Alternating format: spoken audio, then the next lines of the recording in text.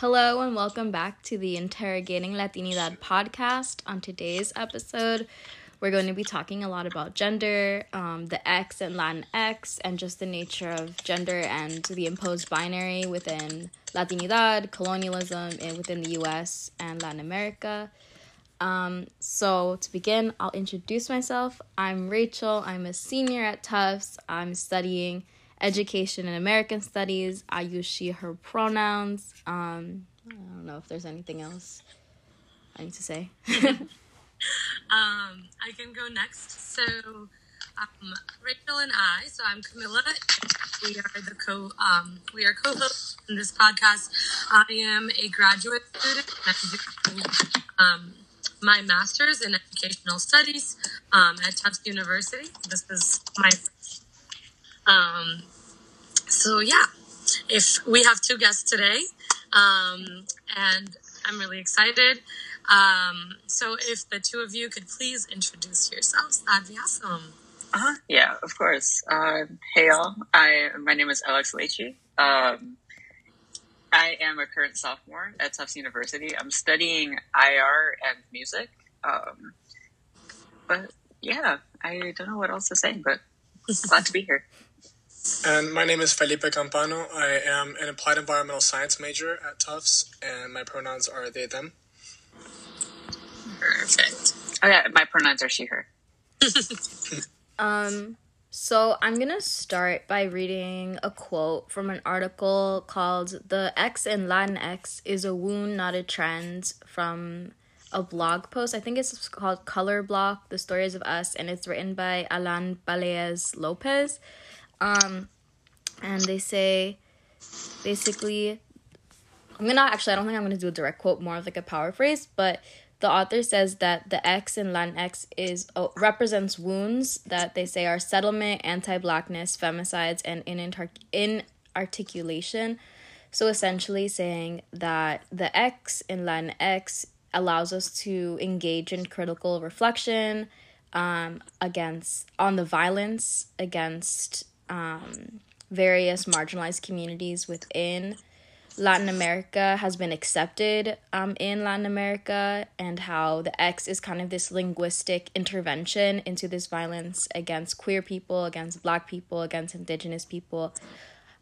So yeah, that is kind of informing our conversation of how what is this X, what does it say, and how does it impact our understanding of Latinidad. And then we're also going to talk a lot about, as we said before, language, which kind of also goes into the X. Perfect. So I think, like, right off the bat, as someone who is a little bit of a language geek and not trying to, like, change the topic, but I think that one of the big things about the term Latinx is that the way it sounds when we say it is already, like, I wouldn't call it a difficulty, but in terms of how the language flows, right? The X doesn't flow as one word with Latin. And I think that, like, purposefully in the beginning, that was an interesting move to make sure that we're emphasizing non-cisgendered people within the word of being part of the Latinx community, which I think is really cool.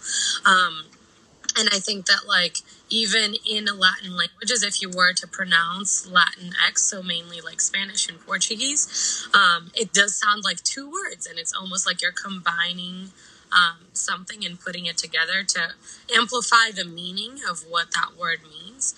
And I think, like, the necessity of the X comes a lot from the fact that the language is super gendered in Latin languages in general. So a lot, like, everything, even objects have a gender, and everything is either ending in like E, O, or A, and that does signify or give a specific meaning to the gender of these things and people as well.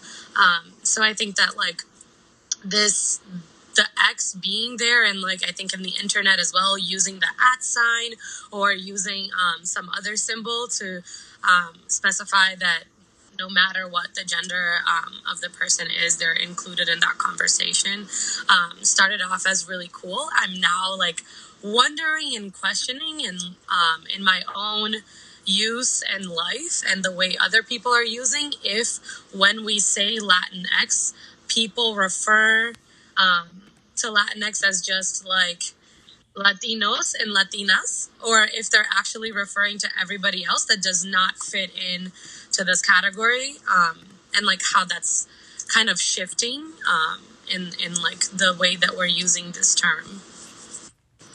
Yeah, that makes me to reference one of the readings we did in class on the transforming misogynoir, when Moya Bailey kind of talks about how Black women is the term that is most often used, but when you use the term Black women, you're imagining a cisgendered Black woman, so you're kind of that experience of transness doesn't necessarily get privileged within that term. And when she's talking about how she wanted to write about Black women in her book, she talks a lot about how all these other terms have been kind of coined or brought up to kind of include non-cisgendered people, but they don't really, I guess, do the work. So she talks about how people will use women with an X instead of the E, but says that it's doing a lot of work for one letter to accomplish, and says, however, even as women by definition includes gender non-binary, agender, and gender variant people who do not identify as women, reading the term in text does not make these communities readily apparent. So I'm thinking the same thing when it comes to Latinx, so this effort to, call attention to all different communities, but just because of the way our society operates and identities that are privileged, it's hard for one letter to interrupt all these systems of oppression. Yeah, I mean, I think definitely the idea of you were talking about how those, in writing, these things are not easily communicable sometimes. I fully agree. I think that as someone who identifies mostly as trans feminine, I've never felt when I see the X in women or women in non-binary labeled groups, I've never felt that they've been welcoming towards people who are assigned male at birth. And so I would agree. I don't think that one letter really can do that work, because then you have these spaces that are meant to be inclusive and are labeled as inclusive, but really don't do the work they're saying they're doing, and they become a very exclusive.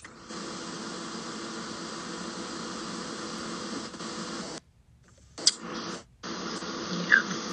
I think it's like interesting to think about how something so small as like the letter that ends in the word has such a big meaning in society, and like how that can impact negatively so many people and just be exclusive, right? And I think about like someone who studies language, I think about the way that language affects the way we think a lot. And I think that the genderness of Latin languages is like a big thing for these communities, and it's like so limiting because so many things are gendered. And it's like I'm almost like grappling with this idea, being someone who like has always identified as a woman, and like I don't have a problem with the language, but then encountering people in my life who do, and understanding the experiences of these people, and trying to incorporate the language in my daily life, and really trying to understand that like the same way I feel like racially I don't fit into a box, some people gender-wise don't fit into a box, and it's so hard to describe in words, and we need words to describe things, but sometimes these words just don't do the job that we want them to do, and it just gets really frustrating.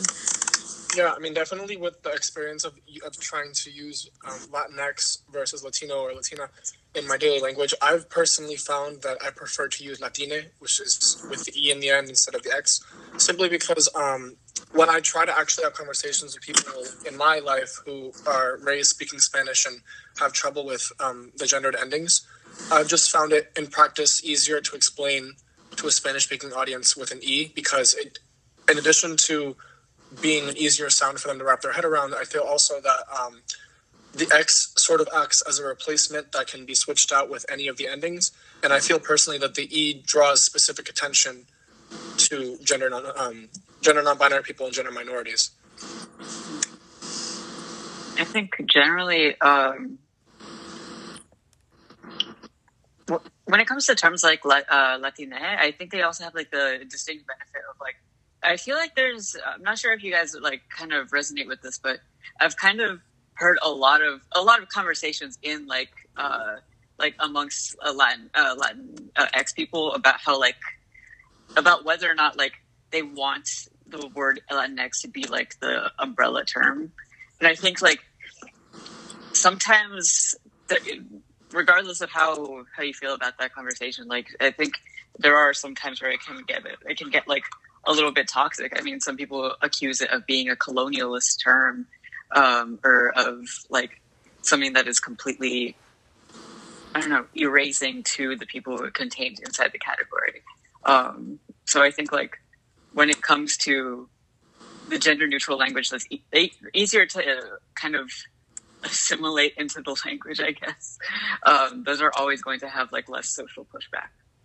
Yeah, I also think it's interesting, even when we talk about like, I mean, my scope of reference is the United States because that's where I've lived my whole life, and how our understanding of gender comes from colonialism and is so colonial in nature and white in nature. Like, I talk about this a lot with my friends, especially like my other Black and Latinx friends, about we're expected to understand womanhood within this like colonial white lens, and like how does that understanding of gender relate to the way we think of ourselves in terms of gender. And I think that's really interesting of how, you know, we have all these terms and there's this hyper focus on language, you know, but where is this focus on actually changing the way we treat people and the way we relate to people and include people? And I think sometimes, you know, people will spend all their energy talking about the X or the E or all this and not enough energy talking about the actual violence that happens and like making change. So I think that's also really interesting of like all of our even like Latino and Latina, especially in the United States, like even those terms are the products of these same systems of oppression and colonialism. And it's like colonial in itself, you know, of our understanding of gender. So I think that's something I think about a lot when it comes to like these terms. And I think, yeah, there's just so much going on. And like, can an X represent that? But also like, what else, you know, what can we do? Yeah.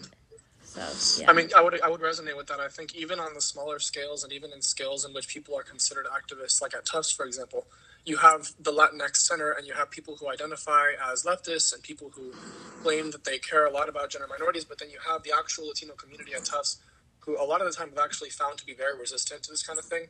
And, you know, of course, that's like within the context, I understand that they're coming mostly from Latin American countries where this is not a popular conversation.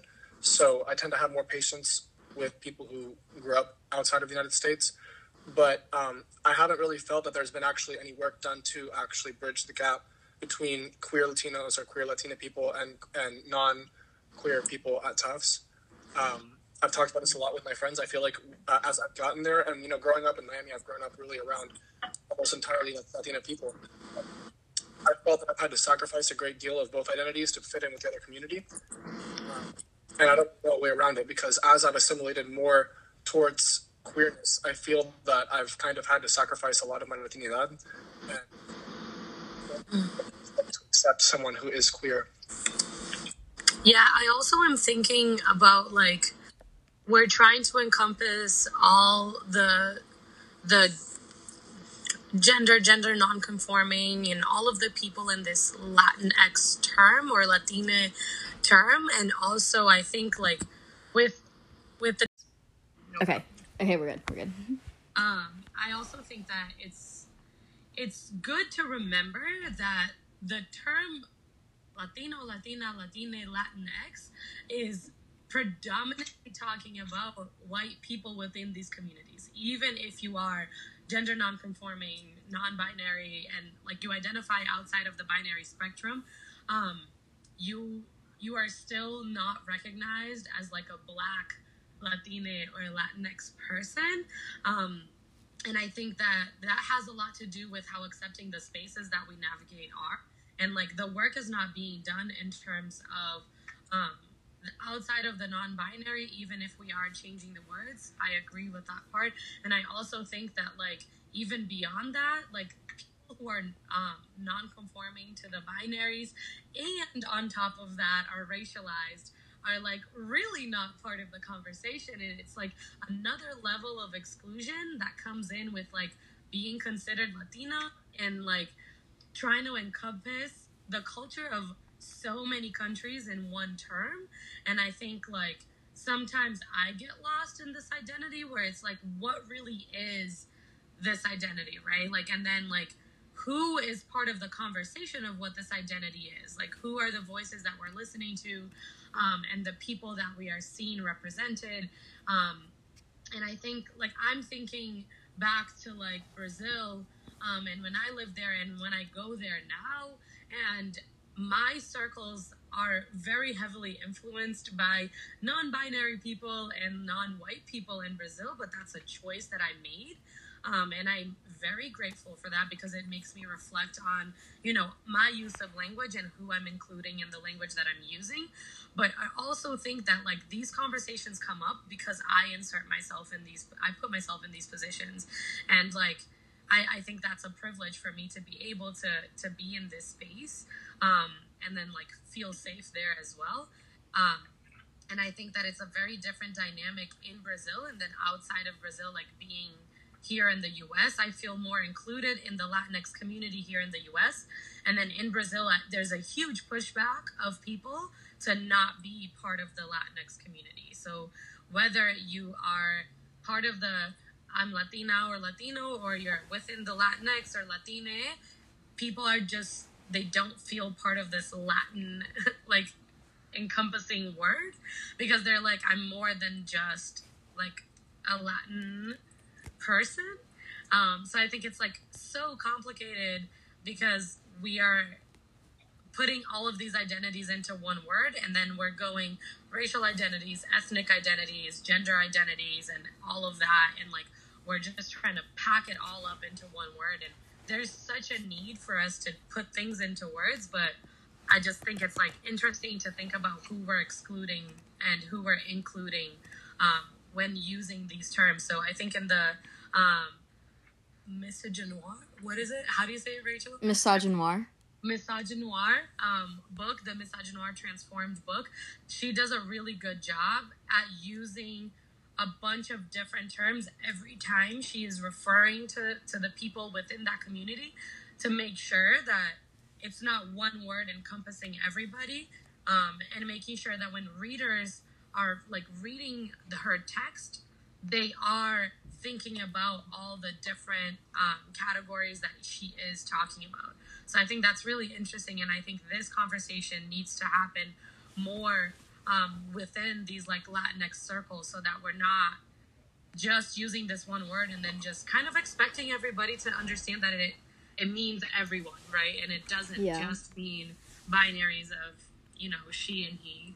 That makes me think of something that, I don't know if I'm going to get their name perfectly correct, but Profe, oh my God, I think it's Logia Peña, I'm not 100% sure, but she teaches in the Latino Studies, I think it's still called Latino Studies department, and she talked a lot about how there's a huge difference between Latin American studies and like Latinx studies, and a lot of people don't know that difference of Latin American studies being study of Latin America, and Latinx studies is something that's specific in the U.S.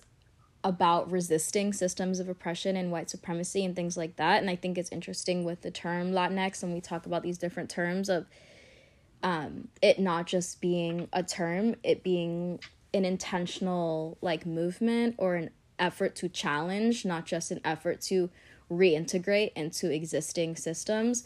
So I think that's also something that I think people will use terms and language and be like, okay, we created a more inclusive term, like, cool, everything's fine, great, but then lose that second, not necessarily second, but that also intertwined aspect of like, this is not just about making an existing system of oppression a little bit more inclusive. It's like, how do we get rid of that system in general? Right.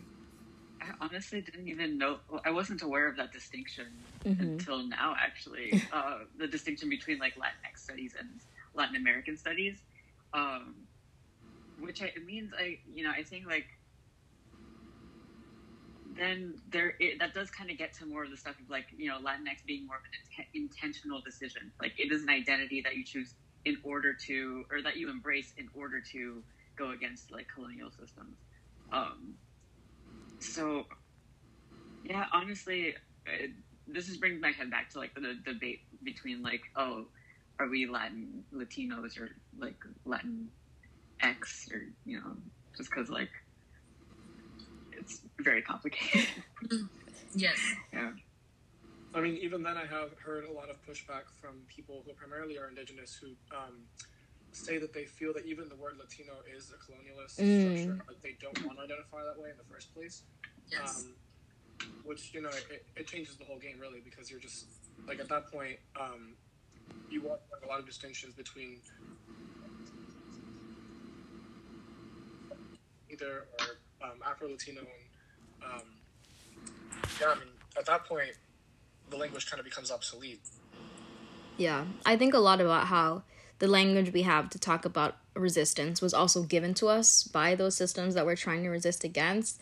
And I think in our earlier episode, we talked about Latinidad as a category in general, and how in itself it feels anti-indigenous and anti-black because of the people that it invokes, like when you talk about Latinidad. And I think that's just like a really interesting point of like, who are all these terms serving, and like, are they all just reabsorbing us into these same systems we're trying to get away from?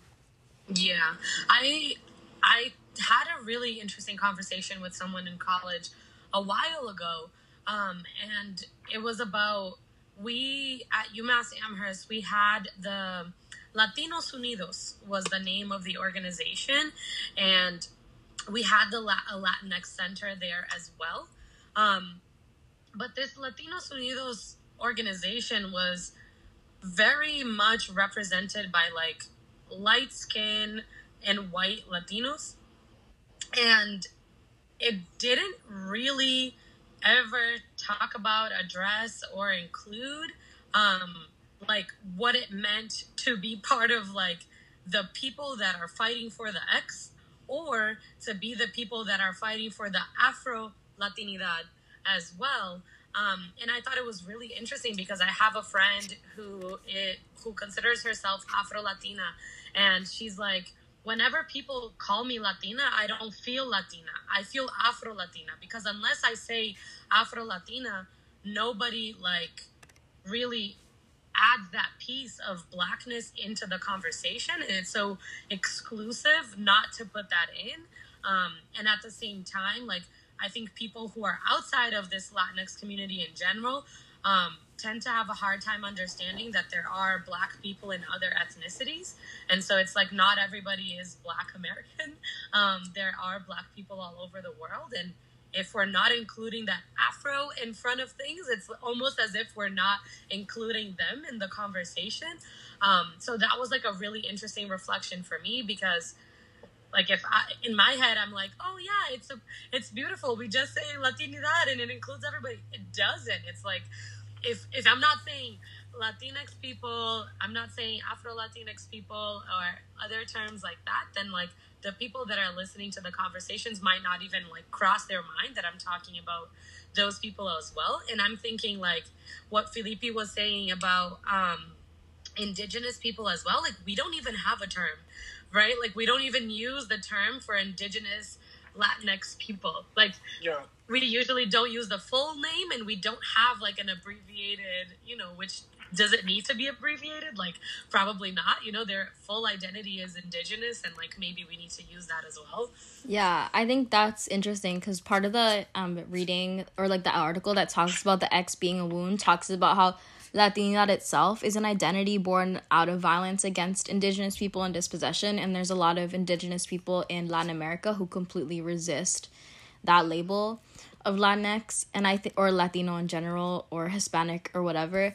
And I think that's really interesting how intersectionality comes in and how we understand different identities, because I was having a conversation with a friend the other day, and they use she, her pronouns, and we're talking about how she doesn't identify with womanhood, but they identify with being a Black woman more than the term woman, of how like their experience in life is so intertwined with Black womanhood, not at all with this term like womanhood, and like kind of challenging again like how our notion of gender is so steeped in whiteness and understanding, and how racialized identities do make such a huge difference in how we understand ourselves in relation to other people, and I think about that a lot, and just in Latinidad in general, like what it means to be Latina. You have these intersecting identities, but also I feel like that term itself is inherently exclusive, because I feel like when we think of Latina, we're not really thinking about trans Latinas, and we're not really thinking about Black Latinas. And so like that term itself, I feel like doesn't do the work that it needs to do to truly be representative. Yeah, and I also specifically, this is something I didn't really encounter as much until I got to Tufts. But I feel that on the American side of the discussion, there is a great deal of ignorance about racial relations in Latin America and even just anywhere outside of the U.S. because I identify as a white Latino. I have had to deal, or white Latina. I've had to deal with a bunch of people who either insist that I'm either not white or that they don't think that I'm white or that I'm a person of color, and I have to really point it out that like this is a thing that you have to be aware of because white Latinos are very much part of the system of oppression, especially in Latin America, and so it's a very important distinction that needs to be made. And so even to begin having this discussion in the United States, I feel like I have to lay that groundwork every single time I have it, is like, no, you have to recognize that Latinidad is not a race. It is a full cultural identity, and even then, at that point, it's not a unique, I mean, it's not a universal identity. It's very separated among many different lines, even just among nationality. Yeah, I definitely agree. It's one of those situations where, like, Latinidad is such a big umbrella that it becomes not specific enough a term to describe the experiences of the people within it. I think this is especially noticeable when you like talk to other Latinos, and there are a lot of Latinos, especially at Tufts, who are very, very eager to kind of like adopt the term Latinx when they think that it will absolve them of their white privilege. Oh my God, yes. It's a really big problem. I was talking. One of my friends, like I have a friend who is part of ISOP, the Indigenous Students Organization at Tufts, and she was saying like she talks to so many of the people like who hang out at the Latinx Center, and she like is she's really active in like the Latinx community at Tufts, but she's noticed that her identity as an Indigenous person is almost always like glossed over, and she's talking to people about the experiences that she faces as an Indigenous Latinx woman, and then they think that they can like kind of claim the same experiences without necessarily having the same weight of identity as she does. You know, like it's very easy to claim Latinidad when they think that like yeah. I'm thinking about Tufts courses now because I am taking a course in the Latin American Studies department, and it's a film course in the Latin American Studies department. And we watch films the whole semester. Not one of those films involved a non-binary person, trans person at all. And even I'm thinking like in so many boxes in my head, I'm like, we watched Indigenous movies, and we talked about the difference between a movie that was made about Indigenous people and the movies that were made by Indigenous people. And so that was a big conversation that we had in class. But not once did we talk about the gender binary or outside of the binary, right? Like in this class. And I'm wondering, like, this identity got completely lost in this conversation. And it's like not represented like it is represented, but not in mass media, like in popular films. Like you have to really go out looking for movies and for short films that talk about the experience of Latinx people who are not within the binary. And then like even like film directors, producers, and all of these people are always like either part of the binary, and I mean 90% of the movies were probably male directed, and I remember we talked about specifically one female director and writer in this class, and I'm thinking now Latin American Studies department is called Latin American Studies, so are we not including any of the other, like identities within that. And like now I'm thinking the language is very exclusive, and is that giving an excuse for professors not to have to include these identities like within the classroom? And then not talk about them and how they're excluded. And it's like, if you don't have a film to show, or you don't have a director, which there are, and I'm sure there are plenty, because when I researched this, one female director, she had a movie about the trans identity in one specific Latin American country. I don't remember which. And I was like, oh, why didn't we watch that movie instead? And the professor kind of just, it's like, you're not comfortable talking about it because you don't know about it, or whatever the reason is. But it's really hard to take a Latin American film class and then understand that the gender binary is not addressed, and it not being part of the gender binary was not even glossed over, right? It was not even like brought up at all, and it was kind of frustrating. So I think that in the conversation of womanhood, that's where I was bringing up the conversation of people who don't feel attached to womanhood, right? And it's like, sometimes I don't feel attached to womanhood, and I'm like still cisgendered woman, part of this Latinx community, but a lot of the experiences of womanhood, because of how restrictive it is in the Latinx community, makes cisgendered women not feel like part of it. And then I'm thinking, if I, as a cisgender woman, I don't feel part of it, I cannot imagine like the experience of someone who is not cisgendered, like being part of this class and then having to deal with like all of this lack of information that is within like film studies in general. And it was just an interesting reflection for me to have, of the class and of the material that we are given, and like how much the department is investing on like requiring teachers, like professors, to really incorporate these themes into their classrooms. Like, and I don't see it. And I wish I had more experience in the department and with other professors. And I wish I had taken more classes to talk more about this. But I just personally right now, with one semester at Tufts, I have not seen that conversation really come up.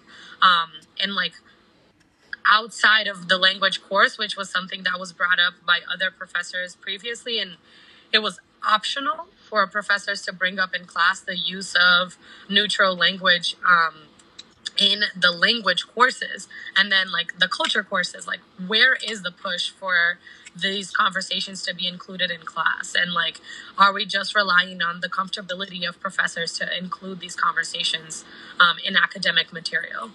Yeah, and I think also just thinking about Latin America and how gender-based violence is so integral to modern-day Latin America. In the same reading of the X in Latinx is a Wound talks about the sexual assault of indigenous women as a way of conquering and a way of like asserting dominance, and then also says, in tribes that celebrated and uplifted third, fourth, and fifth genders, religion was used by European colonizers as a tool of control, where indigenous communities were taught that only two binary genders existed, men and women, and anything outside that binary was bad.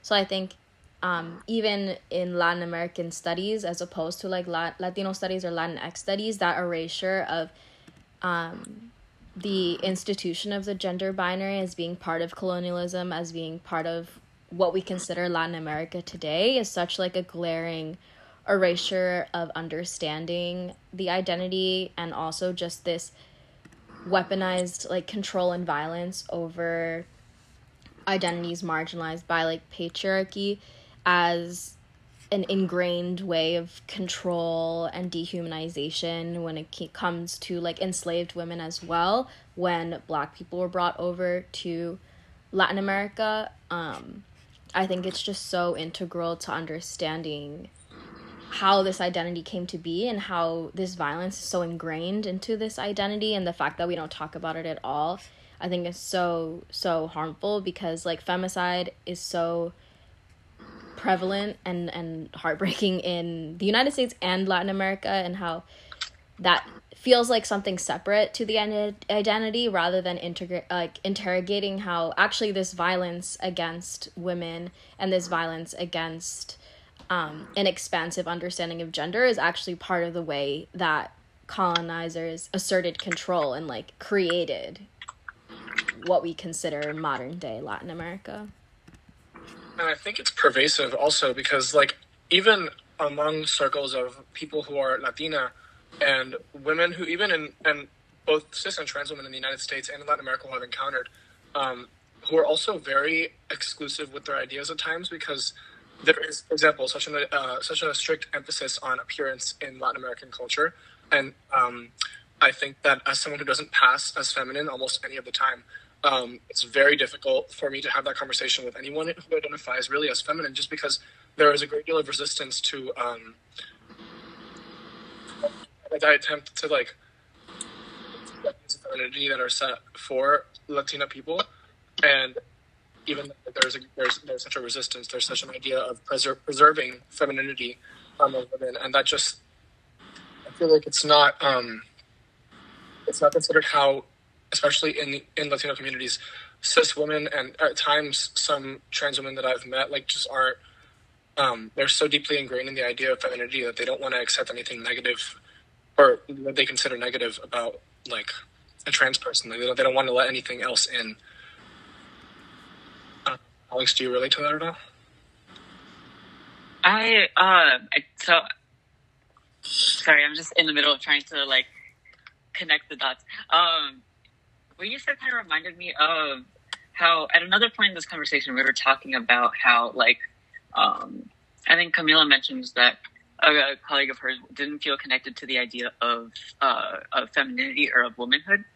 And then like even earlier in the conversation we were talking about how like the term Latina doesn't really like when we say the term Latina, we don't really imagine like a trans Latina or like a trans Afro Latina. It kind of reminds me of how like so I'm a trans woman, and like in the trans woman community, there's kind of like this. There's also a big debate of like how much people want to claim their transness. And I think this very much relates to the conversation that we're having, especially since like when it comes to, because like Felipe is right, like there are a lot of trans women who are very much, very attached to the idea of femininity, very attached to the idea of passing as feminine or as a woman, so much so that it's like it's an active decision not to embrace their transness and more of trying to appear as much of a cis woman as possible, which makes kind of the discussion even harder when it comes to areas like, do we think like the term Latina includes trans women? Because there are a lot of trans women who say yes, and then also a lot of trans women who will say no because like a good portion of us don't really want to be acknowledged as trans in the first place. So it all complicates everything. And I think just as someone who would call myself a Latina, like the distinction to me is like it's all, I don't know, it all feels very divisive. Yeah. I also think like we put so much value in some very specific things of womanhood. And I think that's one of the things that leads to a lot of people who are trans or transitioning to feel this pressure of looking like and assimilating with this womanhood that we are so ingrained in. And like, if you think about pre-colonialist times in Latin America, like we don't even talk about how much the binary was different, how much values were placed differently within the binary. So even if we think pre-colonial times, within the like binary of male and female, there were different values given to what womanhood meant and what manhood meant. And these values changed with colonialism. And now we are valuing different things within the binaries, and that's changing like how trans people see what they have to adapt to or what they feel they have to adapt to in order to conform to this binary, which is like very harmful and in general, because it's like, are you required to have certain body parts or to have a certain look in your face? Are you required to wear certain clothes? Like, what is it that the society is like requiring you to do to fit into womanhood or to fit into a trans community even? Because like, I think every community is exclusive in a way, and there's always going to be someone left out of the conversation. It's like really hard to include everyone all the time, and that's why we have so many different spaces for people to feel included. And so I also think of like how when we learn history, when we learn about culture, we don't talk about how these like dichotomies of gender have changed and how we place value in different things of these binaries over time. And even when we talk about like outside of Latin America, when we study history and we study pre-colonial history, we don't really mention how these identities were so fluid back then. Like, why is that not talked about ever?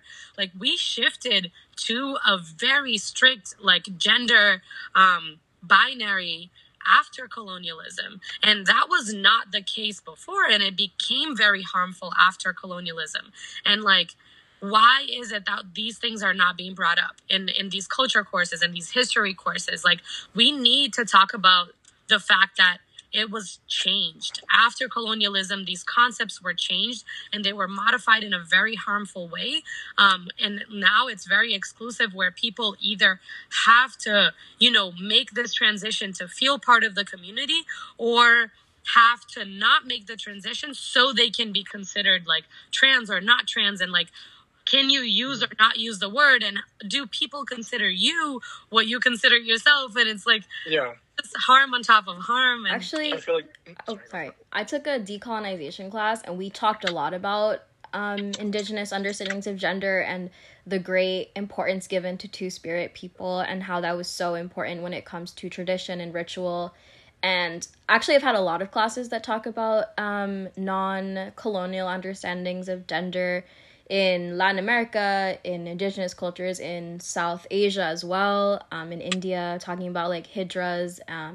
So there's actually a lot of classes I've had that really focus on that, but I feel like we don't talk about it enough when we have like gender classes, like gender and sexuality classes and things like that, focus on these more binary or non-binary understandings of gender within our current society. And that makes me think about how like all these systems of oppression operate within these labels, especially when it comes to ideas of like passing and realness, which was also talked about in the Misogynoir book, where Janet Mock, who is a trans woman, talks about redefining realness as being true to yourself rather than passing within this white supremacist system of like also being super classist of who has access to these medical transitions, who can, you know, also with femininity being so defined by whiteness, and a lot of cisgendered Black women being questioned about their gender for not having these feminine features. So I think that is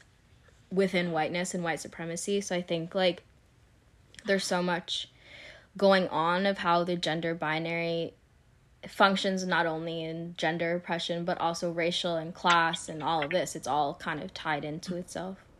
I think like it's good that these classes exist. My thing is like, this should be embedded in the curriculum of regular classes, right? Like, I should not have to take a decolonizing class in order to understand this concept of decolonization. Like, rather I should be able to just take a class of like a history class in the Latin American Studies department, and then have that be addressed within the curriculum of that class, rather than going, you know, to search for these specific classes, so that I can hear and talk about these conversations, and also so that people feel included in the conversation. Yeah. So I'm interested in seeing that shift of like, let's insert this in the regular curriculum and just talk about this normally, rather than having specific classes for that. And it definitely needs to be included more, even because in circles of just trans people at like the university that we're at, like it's very difficult to deal with the realization that transness also kind of relies on like fitting into those standards, because then you have someone who comes in with facial hair, or like me, who I'm 6'7". I very much like have very broad shoulders. I have facial hair that grows in all over my face. Like, it becomes very difficult because people don't recognize identities as much if they're assigned male at birth usually, and they don't identify people as trans if they don't look like the part. And so I will be constantly misgendered in school, and then I watch people who are not or they're more androgynous or they're more feminine, and they don't get the same reaction. And it definitely has to do a lot with misogyny. It has to do a lot with attacking, and trans misogyny specifically. It's these conversations of traditional ideas of gender versus like a more radical change to how we perceive people. They're not widely held even within the trans community a lot of the time, or at least not within the trans community at the age level that we're at and in the communities that we're at Tufts. And I have friends who are non-binary who are in gender and sexuality classes, and they don't even, like, they get misgendered by the professors, So I feel like there's no starting this without even starting at the level of changing, the curriculum, and the discussions that we're having are not even beginning to attack the problem. They're starting at such a surface level issue. Definitely. Like, deep breath. Yeah, no, definitely. And I think especially in like mainstream representations of Latinidad, it's so like stereotypical for like Latinas. It's either like long hair, hypersexualized object of desirability, or non-sexualized caretaker, like cleaning lady archetype. And then for men, it's also this hyper masculine machismo type of representation, and those images keep getting reinforced and reinforced with the limited Latinx representation we have. So those are the mainstream understandings, and then I feel like that also just reinforces in the United States how we understand binaries and like the few and far between representations. Like, I love Pose, one of my favorite shows, like does have differing representations of gender, but like that's obviously like one show compared to like the entire whatever you call group of media. I don't know. And I'm thinking, like, from the people that I am exposed to in media, I'm specifically talking about Brazil because that's the one that I know the most about. Like, in the media today, I know a lot of trans women who are becoming famous through singing, acting, and things like that. And even within these trans women that I've seen have gained a lot of attention in Brazil today, a lot of them are going through procedures and doing so much to look feminine and to be feminine, and tapping into this like hypersexualization of women. Now we're hypersexualizing trans women too. And it's like, unless you're an object of desire, we cannot put you in the media and we cannot address you as a trans woman. And like, I'm also looking for artists all the time. So there's like two Black trans Brazilian singers that I love and I listen to a lot. And both of them talk a lot about how like still having a penis and not having boobs are excluding them from this like category of trans women. And it's like, that, like, what I'm doing is not enough for media, right? And I think these conversations are like very interesting to listen to because, I'm not thinking about this constantly unless I go out searching for this.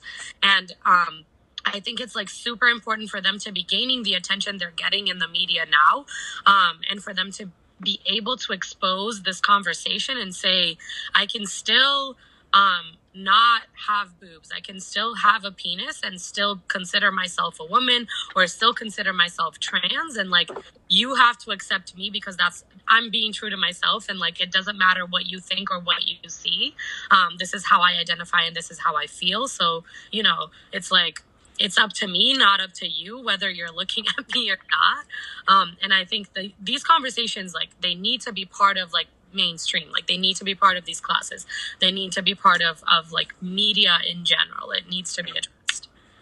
Yeah, no, I especially resonate with the discussion about like how trans women that do gain a lot of attention in the media generally do have to conform to those very hypersexualized standards. And not only that, but it's also very classist too, because I'm not sure if you guys know the artist Arca.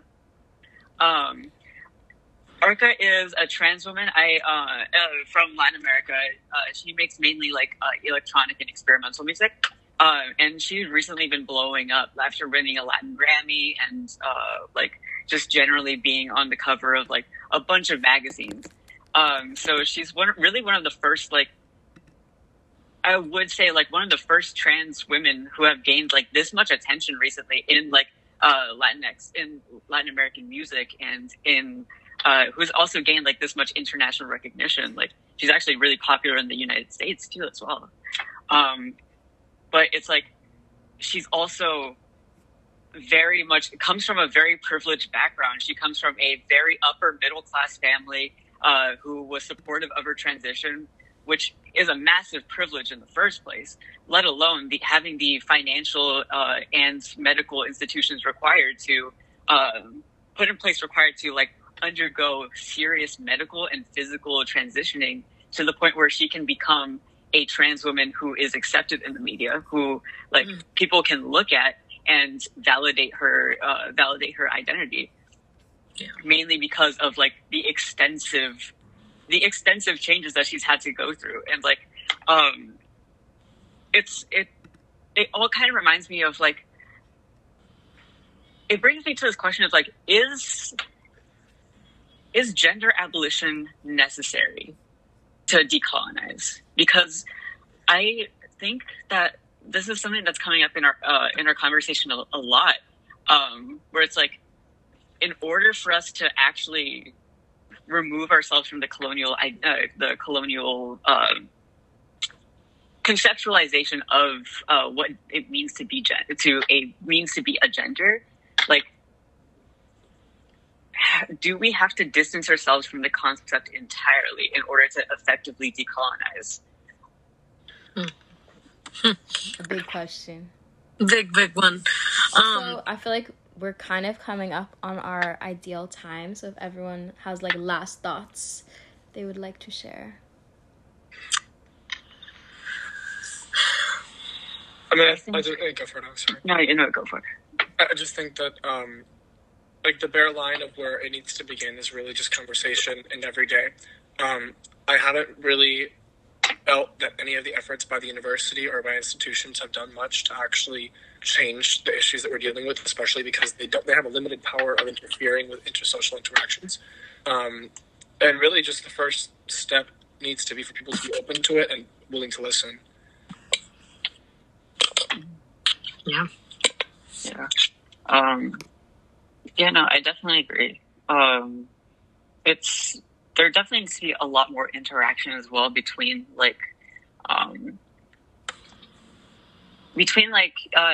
institutions like the Latinx Center and the LGBT Center. I myself work for the LGBT Center at Tufts. And they share the same house. Yeah, literally. It's actually crazy just how disconnected the two feel sometimes, despite the fact that we're in the same literally building. The same building. I think this semester there was one major event collaboration between the two centers. I think it was part of like Encomienda or something like that. It was a really big deal, but at the same time not like super big. And there's still limited interaction between the two centers just because of like there's only about 3 Latinx people in like the LGBT center, and then in the Latinx center there's also very few LGBT people on the staff itself. So there has to be a lot more interaction and a lot more active conversing between these two realms in order to effectively bring in both of the perspectives and treat them well. I also think a lot of what I'm thinking about is like the pressure that is on people who are non-conforming in general, in any aspect of their identity, to fight for their identity to be included anywhere in any space.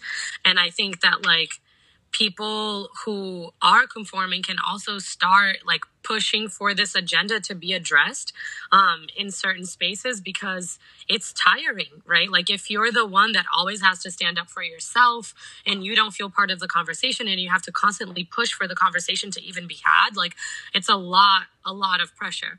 And like I think people just need to start realizing that you realize something is missing in the conversation, in a class, in a space, in an organization, in an event. Like if you're not part of that community and you see that community is missing there, like say something, right? Like it's like bring up the conversation, push the people to understand and realize that they are being exclusive and they're not talking about this, and like we need to start including these conversations. It's like absolutely necessary, and we're definitely not even scratching the surface, and like the representation needs to be there in more positions of power, but unless we start talking about it, the positions of power are not going to be held by these people.